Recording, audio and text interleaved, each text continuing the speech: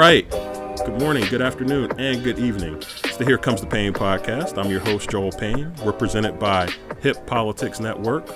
Lots of great content there. Would encourage you to check out.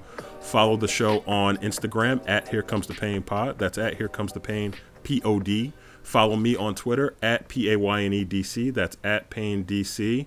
It has been quite the week in America.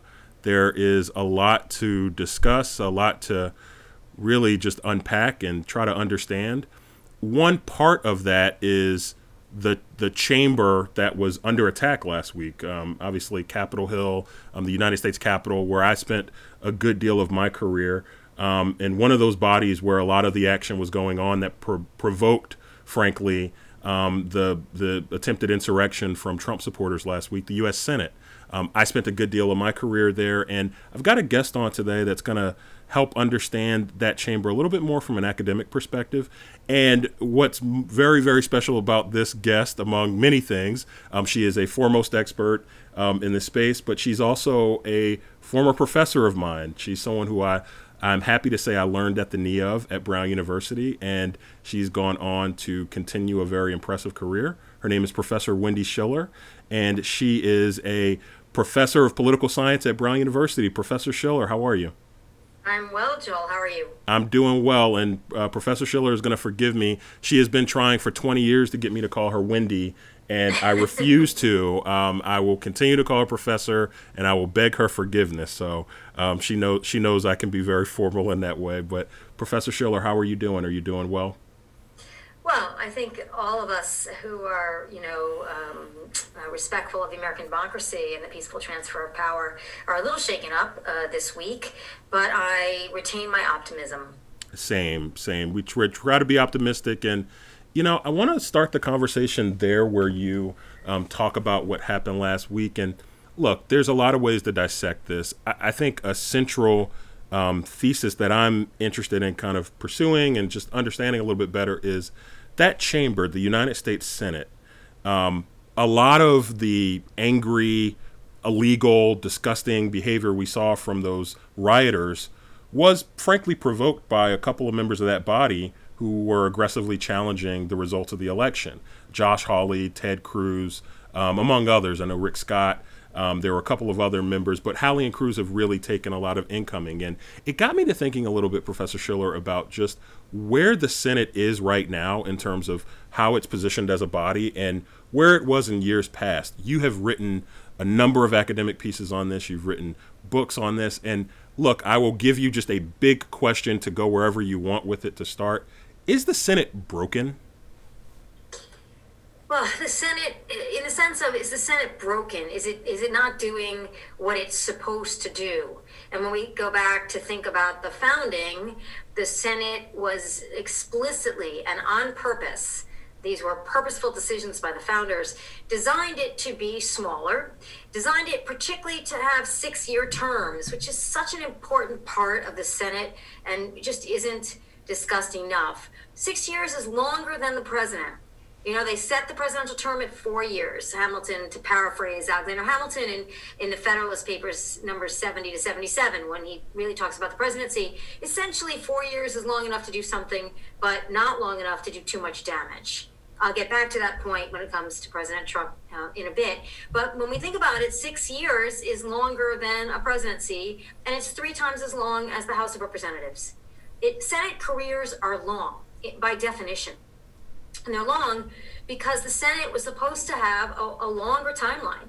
Think about the interests not only of the states, but certainly of the nation as a whole. It was smaller. There's no adjusting the size of the Senate except for letting in new states. Unlike the size of the House, which was, quote unquote, adjustable based on population through 1929, when a law was passed by the Congress. It wasn't a constitutional amendment. It was a law passed by the Congress to limit the size to what it is today. So when we think about it, there are explicit dimensions of what senators are supposed to do that really go back to the founding. And that is to represent their constituents, but not necessarily all of them, because there are 2 senators from every state. And that was also explicit. They were trying to figure out how many senators to have from each state. And they, out of about 1,500 pages of debate, if you really want to go check out the Constitutional Convention debate, Max Farrand is the volume you want to look for, and it's long, it's annotated, and there's only a couple of pages where they talk about the number of senators from each state. They talk about whether they should vote as a team or they should have individual voting rights. They decide, okay, individual voting rights. Each of them has a 6-year term, but then they decide essentially that there should be 2, not 1, because that's too small. And what if a senator were to get sick or to die? A state wouldn't have representation. And then 3, in those days, would make it much closer to the House side. When we first started this country, there were about 65 members of the House and 26 senators. If you multiply that, you get another 13 senators. They thought that would be too big, so they set it at 2. And they divided voting rights, and then they divided the electoral connection between the 2 senators. So you essentially divided up the classes of senators into classes: class 1, class 2, class 3. So from 1789, class number 1 runs for re-election, essentially, in 1790, and then 1792 and 1794. So dividing up the classes is also a crucial component of the Senate people don't really pay attention to. That's why there's only 34, maybe 36 in a really weird year, senators up for re-election in any given election year. It is less than a majority. Yeah, they try to stagger it. They want to stagger it because I guess something that I've always learned, look, this is as a practitioner, this is frankly as a student, the way I've always learned it is you want the body to have a mix of experienced hands who kind of understand the body, but obviously you want to have an opportunity for new voices to come in. And also it's just fun. The point you made earlier, the fundamental difference between the Senate and the House is one that really just can't be overstated, that the Senate there's a longer term by definition because it's supposed to be completely almost sequestered from the pressures of being a House member and being up every 2 years. Is that right? Yeah, absolutely. And Joel, another important thing I'm sure you know from all sides of your career right now is that it breaks the electoral connection between members of the same party, typically in the House and the Senate, because all of the House is up for re-election every 2 years, and they have an electoral incentive, particularly in these times, to be extraordinarily loyal to their party and run on party messaging. But in the Senate, you have people in the party running, but you don't have a majority of the Senate or a majority even of the party running for re-election. So in that sense, this time the Republicans defended 23 seats, and it's a little bit more than a majority, but that's atypical of the Senate in any given election. So what you see is that the Republicans in the House will want to do something, but the Republicans in the Senate, even if they're running for re-election, those might agree with the House members, but the other Republicans who aren't running for re-election may not agree.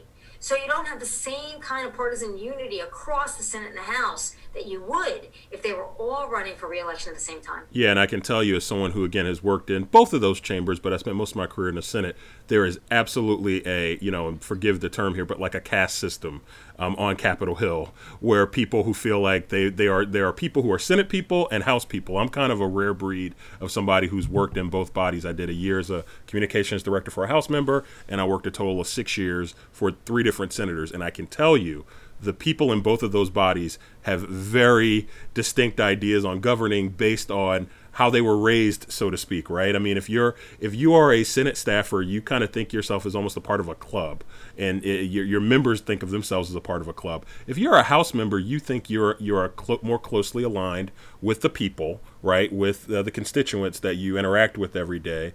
And frankly, it's also important to note, and this might be something that people understand, but like the Speaker, there's a reason why the Speaker is higher in the chain of succession than the majority leader of the Senate, right? Because it's a closer body. It's closer to the people. I'm not doing a good job of elocuting that, but you get my point, Professor. Oh, yeah, you're doing a great job of doing it. Madison said members of the House of Representatives shall have a habitual recollection of their dependence on the people. So meaning, habitual meaning every 2 years. Yeah. Absolutely. So Professor, I think this is all good background and good foundation. So let's kind of bring that into kind of present day. Look, we are a week and a half from inauguration. It's clear that Chuck Schumer is going to be the majority leader for the next term of the Senate after what happened in Georgia with Warnock and Ossoff being successful in their runoff elections. How does your, just kind of from the perspective of an academic, someone who's really been in this for a long time and has seen historically where that body was versus where it is today, how do you put in context how far off the beaten path the current Senate is? And look, you can't divorce it from individual actors like Mitch McConnell, the Ted Cruzes of the world, the Rand Pauls, et cetera. Also the Bernie Sanderses and the Elizabeth Warrens, right? Like, you have these individual actors, but just in terms of what the original intent of that body was, how far off the beaten path are we right now? Have we been at this point before in, say, modern political history where the Senate just feels so disconnected from its original charter, or do you feel like this is something that we've seen in the past and it's cyclical? I'm curious about your perspective as a historian. Well, there's two fundamental things that have happened. One is the external pressures of polarization. And this goes back basically to Gingrich, right? So in the 1980s, there certainly were distinct differences between someone like Ted Kennedy, substitute like Elizabeth Warren for today, and Jesse Helms, who was a conservative senator from North Carolina, and substitute today Ted Cruz.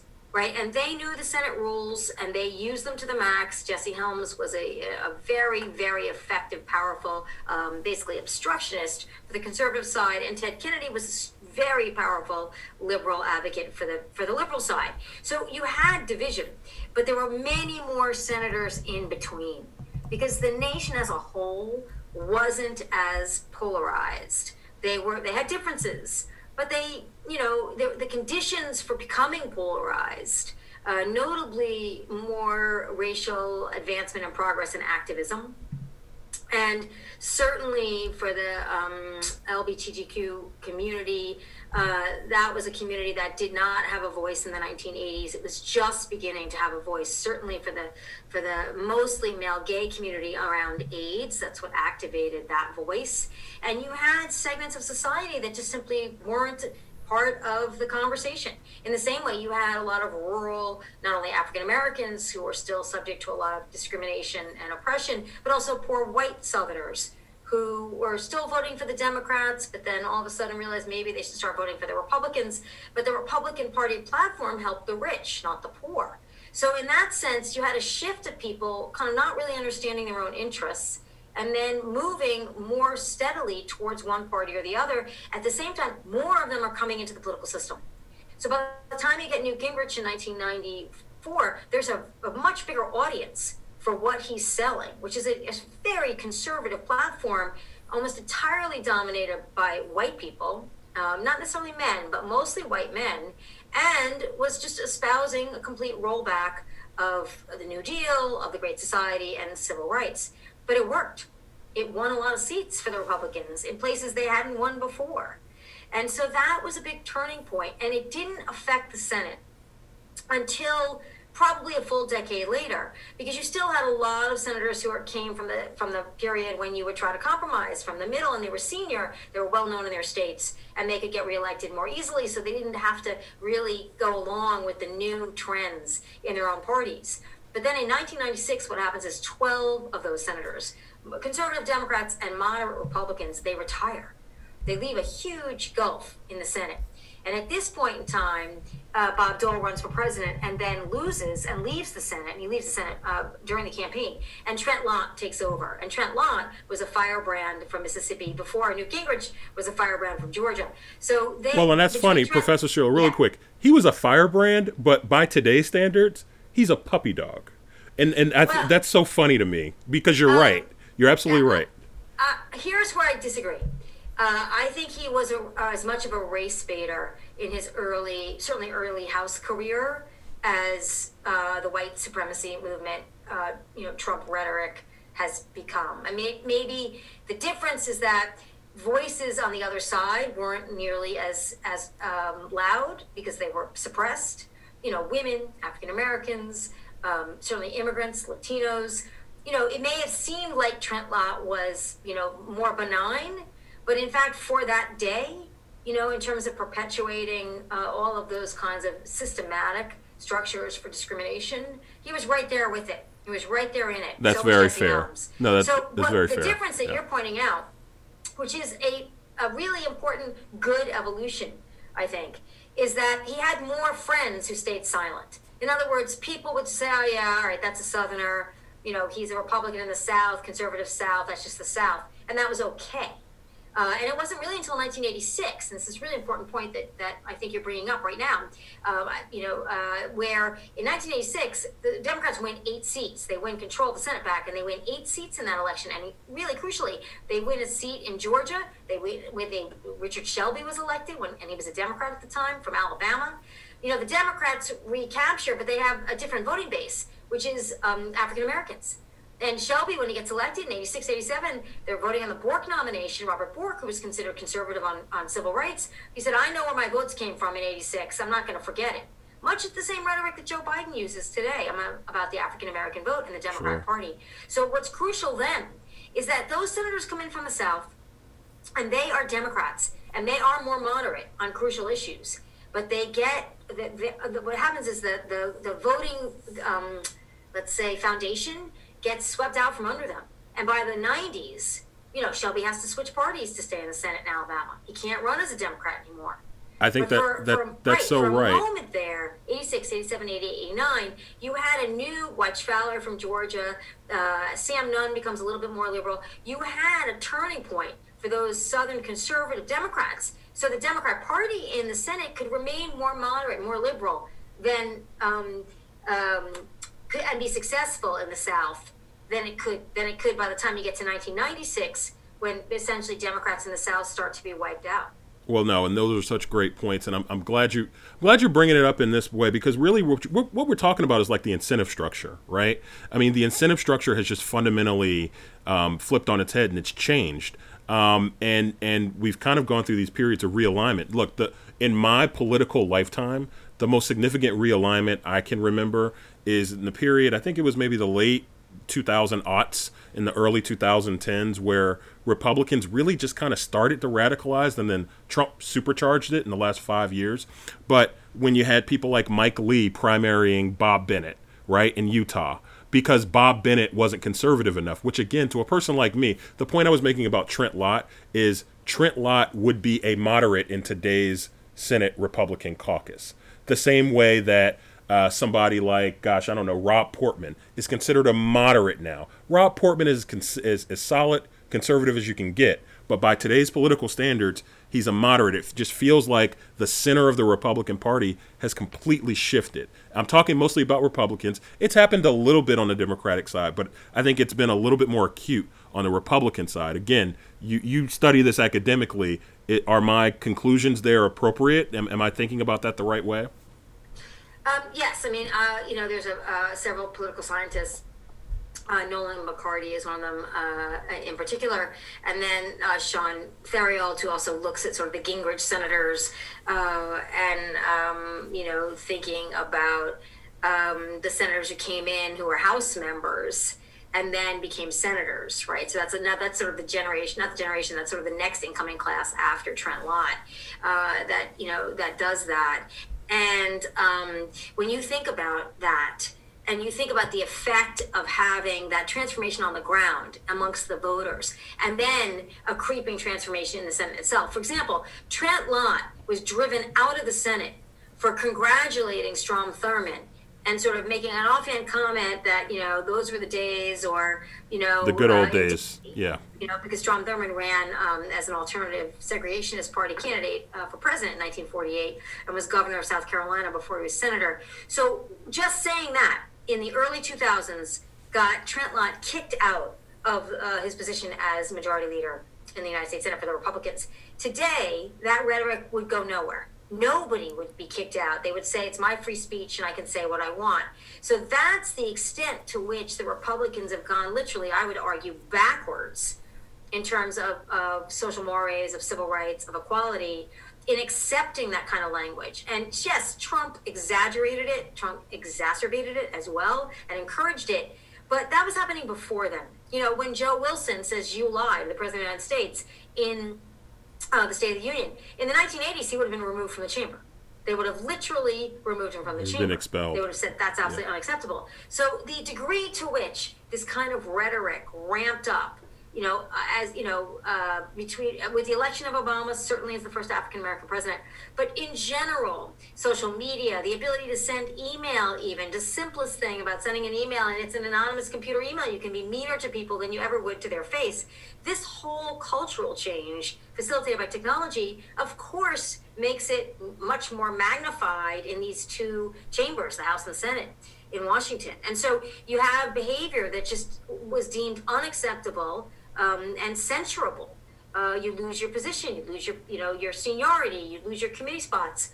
And now we're going to have to wait and see exactly how the Republican Party chooses to treat Josh Hawley and Ted Cruz after what was basically insurrection. Did they have the right to challenge the results? Yes, they did. Did they have any basis for it in fact or reality? No, they didn't.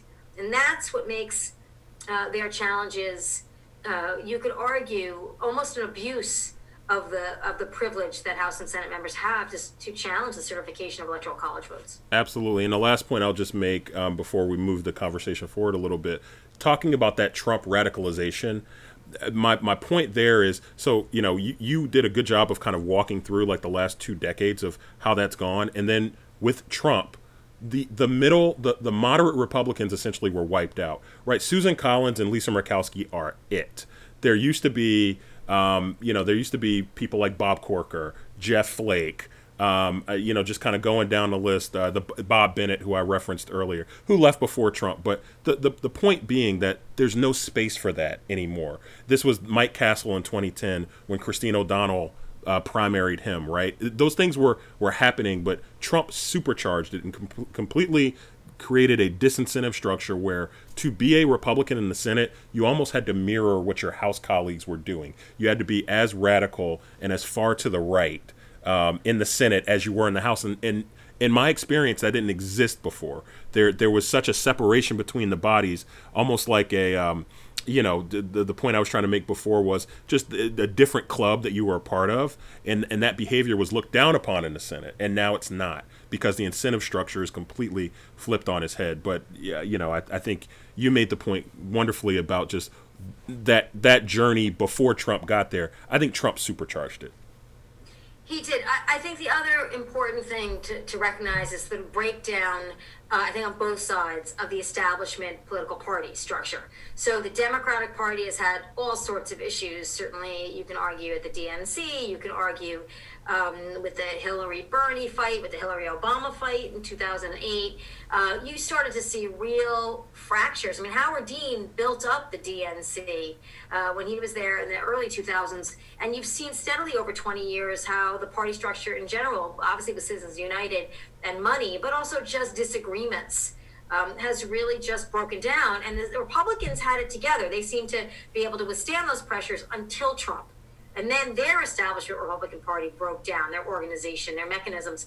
And social media, free ability to advertise, to mobilize, to communicate, that has been extraordinary in its impact on giving voice to the most radical extreme elements of a party and enabling them to get enough votes to win on primary day. As we know, and you remember from your political science classes, activists in the party, people who are super partisan, they vote in bigger numbers. They're a bigger share of primary voters than they are in the general election. That's why Republicans worry about getting primaried, so do Democrats now, but Republicans more so, because you can win a general election, but you can't win your primary because the activists get out there and vote. That's how Trump did it. And the Republicans misplayed their use of proportional representation at exactly the wrong time. If they had kept winner take all, they might have thwarted Trump, but they didn't. And they made their change in response to Mitt Romney's failed presidency, because they basically said, we lost 5 to 7 million voters on election day, didn't turn out. We need to generate more contest here. And that's what they did for the 2016 races. And that spills over to the Senate. because you have Trump as a phenomenon, and he brought in, you can argue, Ron Johnson, who was losing that race a couple weeks before in 2016. He kept his seat. That's just one of a couple of Republicans who kept their seat who looked like they were in trouble. And he did it again in 2020. Certainly Tom Tillis probably benefited greatly from that, and his opponent's scandal so close to the election. But you can see where this combination, Joni Ernst as well. Right. Yeah, free money, right? And also this ability to communicate and organize, and the general people who vote in primaries. So here comes the Payne Podcast. I'm your host, Joel Payne, presented by Hip Politics Network. We are joined this week by an expert in the Senate and so many things in the political space. Her name is Professor Wendy Schiller. She is Professor of Political Science. She is the chair of Political Science at Brown University. She is my former professor, and she is educating us about the Senate, where it's been in the past and where it is currently, and particularly in the context of just the political upheaval that we're in the midst of right now. Professor Schiller, I want to advance the conversation a little bit. There's something that I didn't bring up in the first part of our conversation that I want to talk about now, and it's the filibuster. And look, I think we've kind of reached a critical mass point related to the filibuster. There's a couple months ago, I had a guest from Fix Our Senate, an advocacy group that's trying to get the filibuster, to kill the filibuster, essentially. A former colleague of mine, Adam Jettleson, just published a book, Kill Switch, talking about the centrality of the importance of getting rid of the filibuster to save the Senate. Again, just from your perspective as an academic, because a lot of these are practitioners, could you help put a little context around, historically, the role of the filibuster, what it was intended to be, and kind of how it's become bastardized, and the importance of that to that body? There's so many, frankly, I would consider myself an institutionalist, really, before the last few years. I cared about that as something to protect, but I think I've gotten to a place where so many others have gotten, where you just feel like you can't really get anything done because this rule is being abused now like it wasn't in the past. Curious about your perspective as an academic.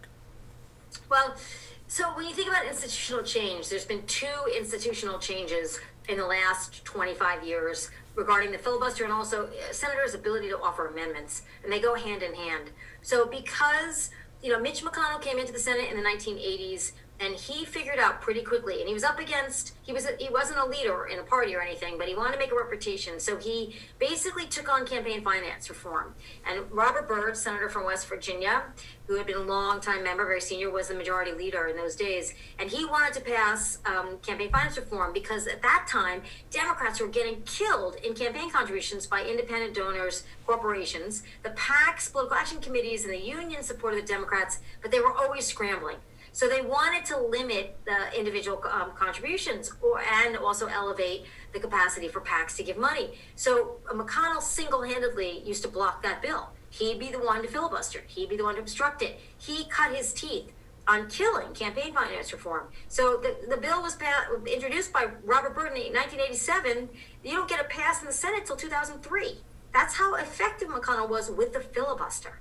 So you can see that's just one example. There are massive numbers of examples going all the way back to the 1930s when conservative members of the Senate, Republicans and Democrats, by the way, would filibuster anti-lynching bills. So in 1919, you get a small change in the filibuster. It used to be that you needed, there was no filibuster, there was no cloture, there was no ability to shut off a filibuster until 1919.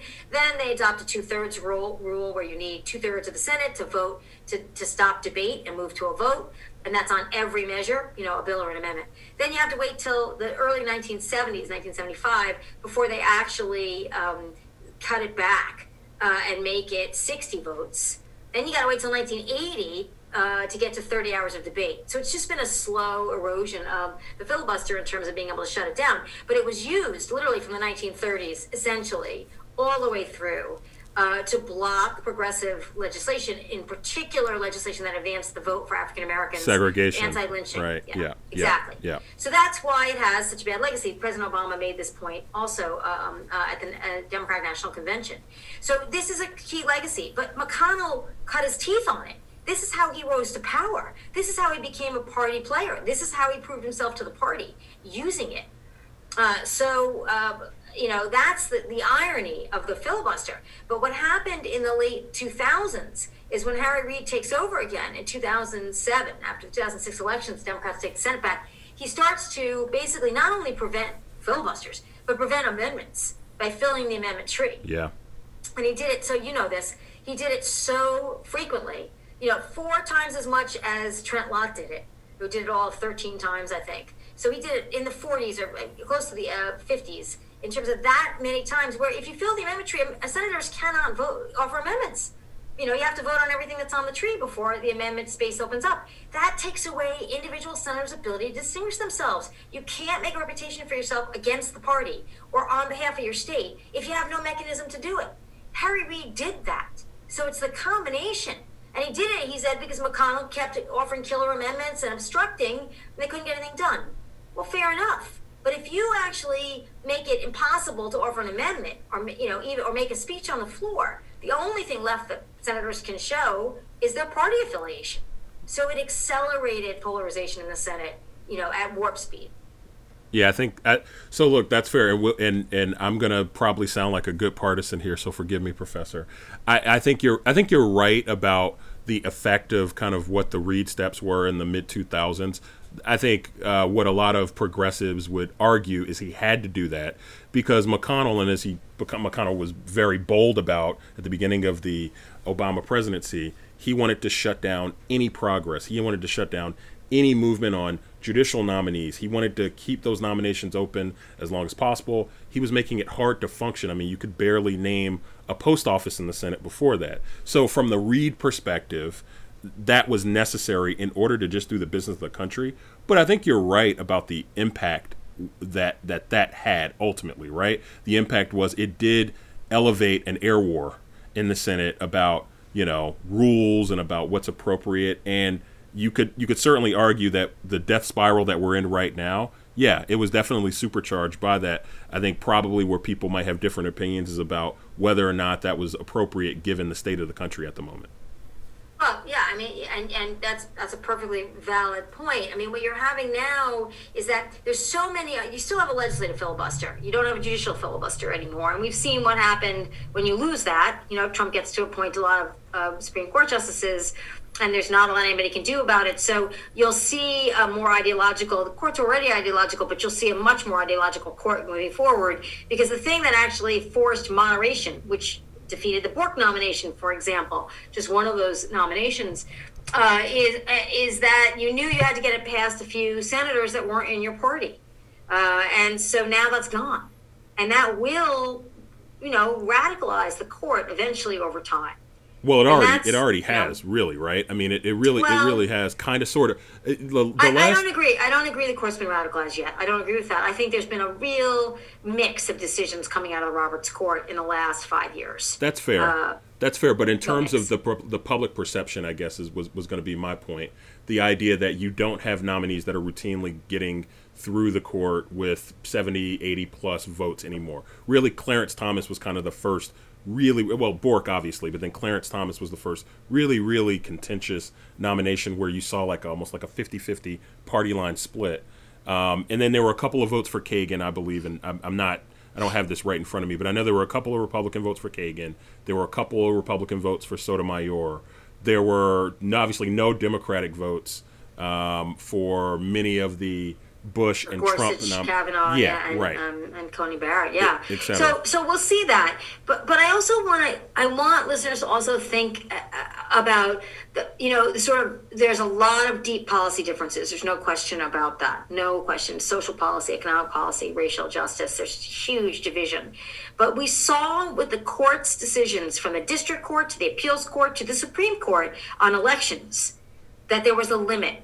That there's a difference between being ideologically divided and being wholly partisan. That's what we've seen the difference. That's what we saw with the court in their rulings on the Trump cases. A lot of Trump judges, said, no, not going to fly. We're not doing this. And that's very important. That's extraordinarily important to the survival of the democracy. And that may be the water's edge. So you may have ideological divides, and if you do, then you have to get out there in the elections and win, like in Georgia. And one thing that I regret so much talking about the Senate is that it's a phenomenally historic event to have Reverend Warnock elected the first black senator from Georgia. It is just a phenomenally important event. Obviously, Kamala Harris being elected the first black and female and South Asian vice president. But I worked on a campaign as a kid in college to elect the first black mayor of Chicago. And it was a phenomenal event. It just socialized, everybody who worked on it to think, okay, you can change things via election. Not to channel John Lewis, but it was a couple of years before John Lewis was elected to the Congress. And so you think about that and you think that's what Reverend Warnock should be. That's what he should be to the people who voted for him and worked for him in Georgia. But he should be that to everybody around the country, thinking, how can we change things? How can sending somebody to the Senate, matter? Still, even if the Senate is broken. And that's been totally overshadowed by the extraordinarily awful events of last week. And I'm hopeful it can be resurrected in our conversation about the Senate sometime in the future after, obviously, President Biden and Kamala Harris, Vice President Kamala Harris are inaugurated. Professor Schiller, obviously, Joe Biden campaigned on, and it appears they've gotten a mandate primarily to heal the country, unite the country, and people have different ideas about what that means from a policy perspective. Thinking about the filibuster, do you think that the filibuster in its current state survives the first 2 years of the Biden presidency, the next 2 years of what will be a Chuck Schumer-led Senate? Do you think that Biden will force Schumer to not move on it? Does Biden take a hands-off approach to it? And I guess I'm asking you to be a little bit of a pundit, which I know you are a political analyst for the NBC affiliate there in Providence. But I guess I'd be curious as to your thoughts about, do you think the filibuster can survive? Because I'll put it to you like this, as someone who works really closely with a lot of progressive activists in the Democratic Party. I mean, there is so much of a fervor to move off of the filibuster so that Biden can actually go big on some things, whether it's COVID stimulus relief, Obamacare fixes, tax policy, etc. And I think there's a concern that he can't do that as the Senate's currently constructed, with Mitch McConnell having a demonstrated history, as you laid out, of obstruction. So I'd be curious as to whether you think the filibuster survives the next 2 years. It's a great question. I do think it survives because I don't think they'll have the votes to do what they've done on judicial nominations, essentially lowering. They didn't get rid of the filibuster. They just lowered the threshold for cloture, to invoke cloture and close debate. There's a difference. They didn't eliminate it. They just said you only need 51 votes to close debate rather than 60. So does that effectively eliminate it? No. Not in a Senate that's 50-50 tied with some conservative Democrats, right? So you're even going to have Warnock, possibly, from Georgia, and Ossoff sometimes have to vote against their party to survive. But I'm thinking more of Manchin, obviously, of West Virginia, and a couple of other senators that may say, well, I'm up, I'm coming up, or I don't want to go there. That's not what I want to do.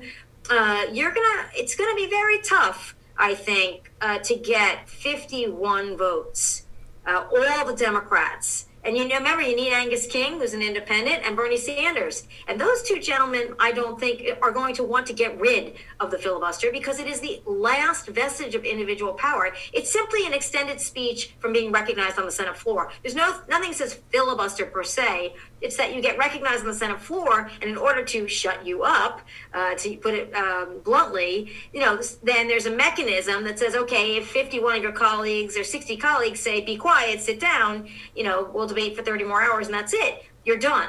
That's what it is. So it's really important to recognize that there is no actual guarantee of a filibuster. It's the extended right of speech. So, Joel, I have to disagree. I don't think it will go. I don't think there are the votes for it. And I think there are going to be instances moving forward when the Republicans control the Senate and there's some mixed opinion. And you're going to want, whether it's from your senator or your ethnic group or your gender or your ethnicity, whatever it is you want to protect, you're going to want the ability to stand up and stop something if you're a U.S. senator. And as I said, it's the last real vestige of the advantage of being a senator. And I just don't see it going away easily. Well, that's a fair perspective, and I think functionally you might be right about that. I'd be curious about the backlash that would come at Schumer, who's I believe he's up in 2022, and folks would say he's probably concerned about a primary at home from people like Alexandria Ocasio-Cortez. Joe Biden obviously has some checks to cash in the progressive community who helped him get over the hump. But I think you're right practically that, look, if these members had their druthers, they wouldn't tinker with the rules. They would rather focus on deal making, because you have to understand most of those people there, excepting people like Hallie and Cruz, they like the idea of being able to reach across the aisle and make a deal. Most of them are more like Joe Manchin than they are like Ted Cruz, by definition. Yeah, great point. But let's also, as you are very acutely pointing out, there is a difference between challenging somebody in Queens and Bronx and Brooklyn, these small, dense areas, and winning a statewide primary against Chuck Schumer in New York. And I know you know New York very well. You know New York very well, yeah. Right. So, and it doesn't have to be New York. You can make it. Illinois. You can make it a smaller population state. You can make it Iowa, for example. I mean, there is downstate, upstate, west, east. Yes, they get exaggerated. They get more important as you get a bigger geographic space and population. But states are very different from districts. And yes, Utah, which is a smaller population state, may be more homogeneous, which we know it is. So Mike Lee could challenge and defeat Bennett in a primary. But for most states, that's a very difficult thing to do statewide, because, there are differences, and some people want a more conservative, some people want more liberal. Very hard to do statewide in a more diverse state. So I'm not sure that threat is going to be as powerful as it might be in a different state. Then the second thing is, laws have to be implemented, and that's the work that I'm doing now. I'm doing a gender inequality across state lines because of federalism. And the fact is, states implement laws quite differently from each other. And even if you win at the federal level and you get a bill enacted into law, it's got to be implemented first by the feds, but then by states. And you've got to have some semblance of cooperation from a majority of the people in America to get that bill passed implemented successfully. Otherwise, you can have an Obamacare situation where you're in courts for 10 years trying to block it. So there is a really important policy implementation element to the forced compromise that the Senate creates because of the filibuster.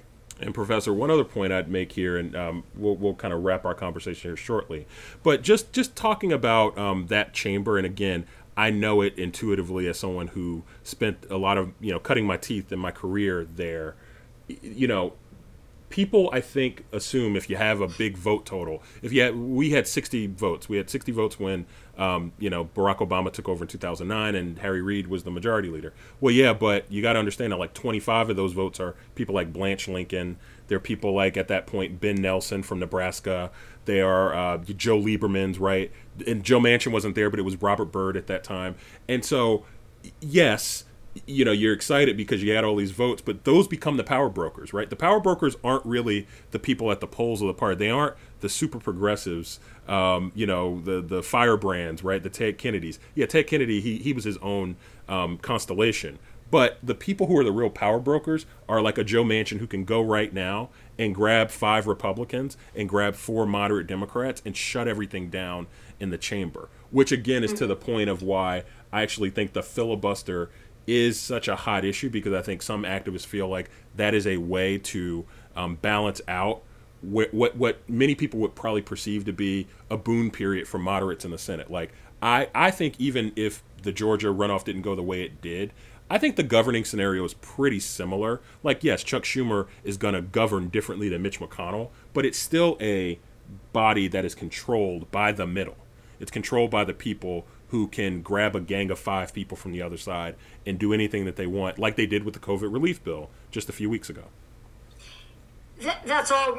I think you're making an excellent point. I'll actually go to the other side of this, which is that having gotten rid of the 60 vote threshold and replace it with 51 for judicial nominations, you take some of the pressure off of some of the policy agenda items Biden would have had to do as president, or tried to do, if he hadn't won the Senate. Because now you're going to get a fair number of judicial nominations. You're going to put progressives, liberals, moderates on the court. the federal court system.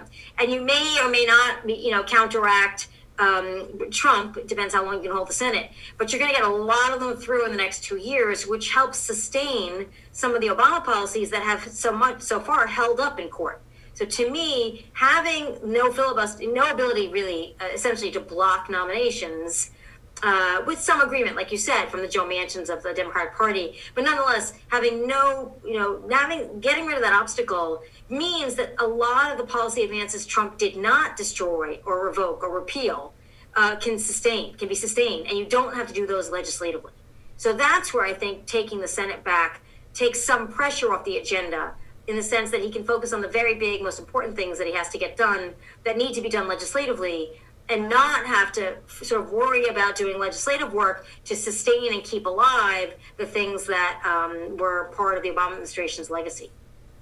Well, Professor, there's a lot here. I'm sure you recall, I could probably spend another hour talking your head off about this, but I will relent and thank you for your time today and just educating myself and my audience about what's going on. Also, before we go, I'd love for you to just talk about, you alluded to some of the work that you're undertaking there at Brown. I know that there's some other work that you and I were talking about before we started recording. Would love for you to share what you can about maybe some interesting research that you're undertaking at Brown and where folks can find that. Well, I don't have I have a website, but I don't have an active website on this project yet, unfortunately. But essentially, this project looks at domestic violence laws and firearm possession laws with relation to domestic violence, and really looking at the ways in which women in general, and certainly women in poor communities, women from historically underrepresented groups, immigrant women, are made less secure in their home surroundings by laws that are either not implemented to their fullest or aren't adopted at all. And there's so much variation across states. You would think the Violence Against Women Act, which of course was not reauthorized by Congress, the 116th Congress, that passed by basically Joe Biden in 1994, that would protect people at the federal level. And this is exactly my point. Federal legislation only goes so far. It has to be implemented. It has to be implemented well and thoroughly at the state level to do any good. And what we found is some states have really risen to the task and really taken steps, especially in the last 5 years, to really try to protect women from this kind of violence. But there's other states that have a long way to go. And 72% of all victims of domestic violence are female. 54% of women who are murdered through domestic violence are murdered by gun. These are, and we know there's research done that has shown that if you if you pass laws that restrict the putting guns in the hands of domestic abusers, you literally save lives. You literally see a decline in the murder rate for women in those areas. So this is an incredibly important phenomenon. COVID-19 has made it much worse, I think, for a lot of women and a lot of children. And it's, again, getting back to my point, the U.S. Senate is a place where they could do more on this, certainly, and let's hope the Violence Against Women Act is finally properly reauthorized. But you also need cooperation from state elected officials, Republicans and Democrats, and county level officials. And you've got to bring people along when you want things to work well, even if they're passed at the federal level. So I'm hopeful that all the activism that's going on right now in all these ways really thinks about implementation at the state level and really thinks about what needs to be done in state capitals versus the U.S. Capitol. Well, Professor, it's great work that you're undertaking. And let me do a couple of other plugs for you. Wendy Schiller is a professor of political science. She's the chair of political science at my alma mater, Brown University. She's also my favorite professor from school, which she's heard me say many times, but I really mean it. I learned so much from her and continue to as we've continued to stay in touch over the years. She is the author of several books, most notably for this conversation, Electing the Senate, Indirect Democracy Before the 17th Amendment, which I know you co-authored and is available for folks to check out. Would encourage folks to do that. And again, thank you so much, Professor Schiller. I miss sitting in your classroom when a more quaint time where these theories we could talk about in maybe not such a hot environment, but we're seeing a lot of them play out now. And I know I echo so many of your former students in that I learned so much in your class that I could apply to every day. So thank you, and thank you for making some time for me today. Oh, thank you, Joel, and congratulations on all your successes, and I really appreciate it, and I hope you invite me back. It's the Here Comes the Pain podcast. I'm your host, Joel Payne. We're presented by Hip Politics Network. Thank you so much, Professor Schiller, and thank you to listeners. Take care. Have a good one.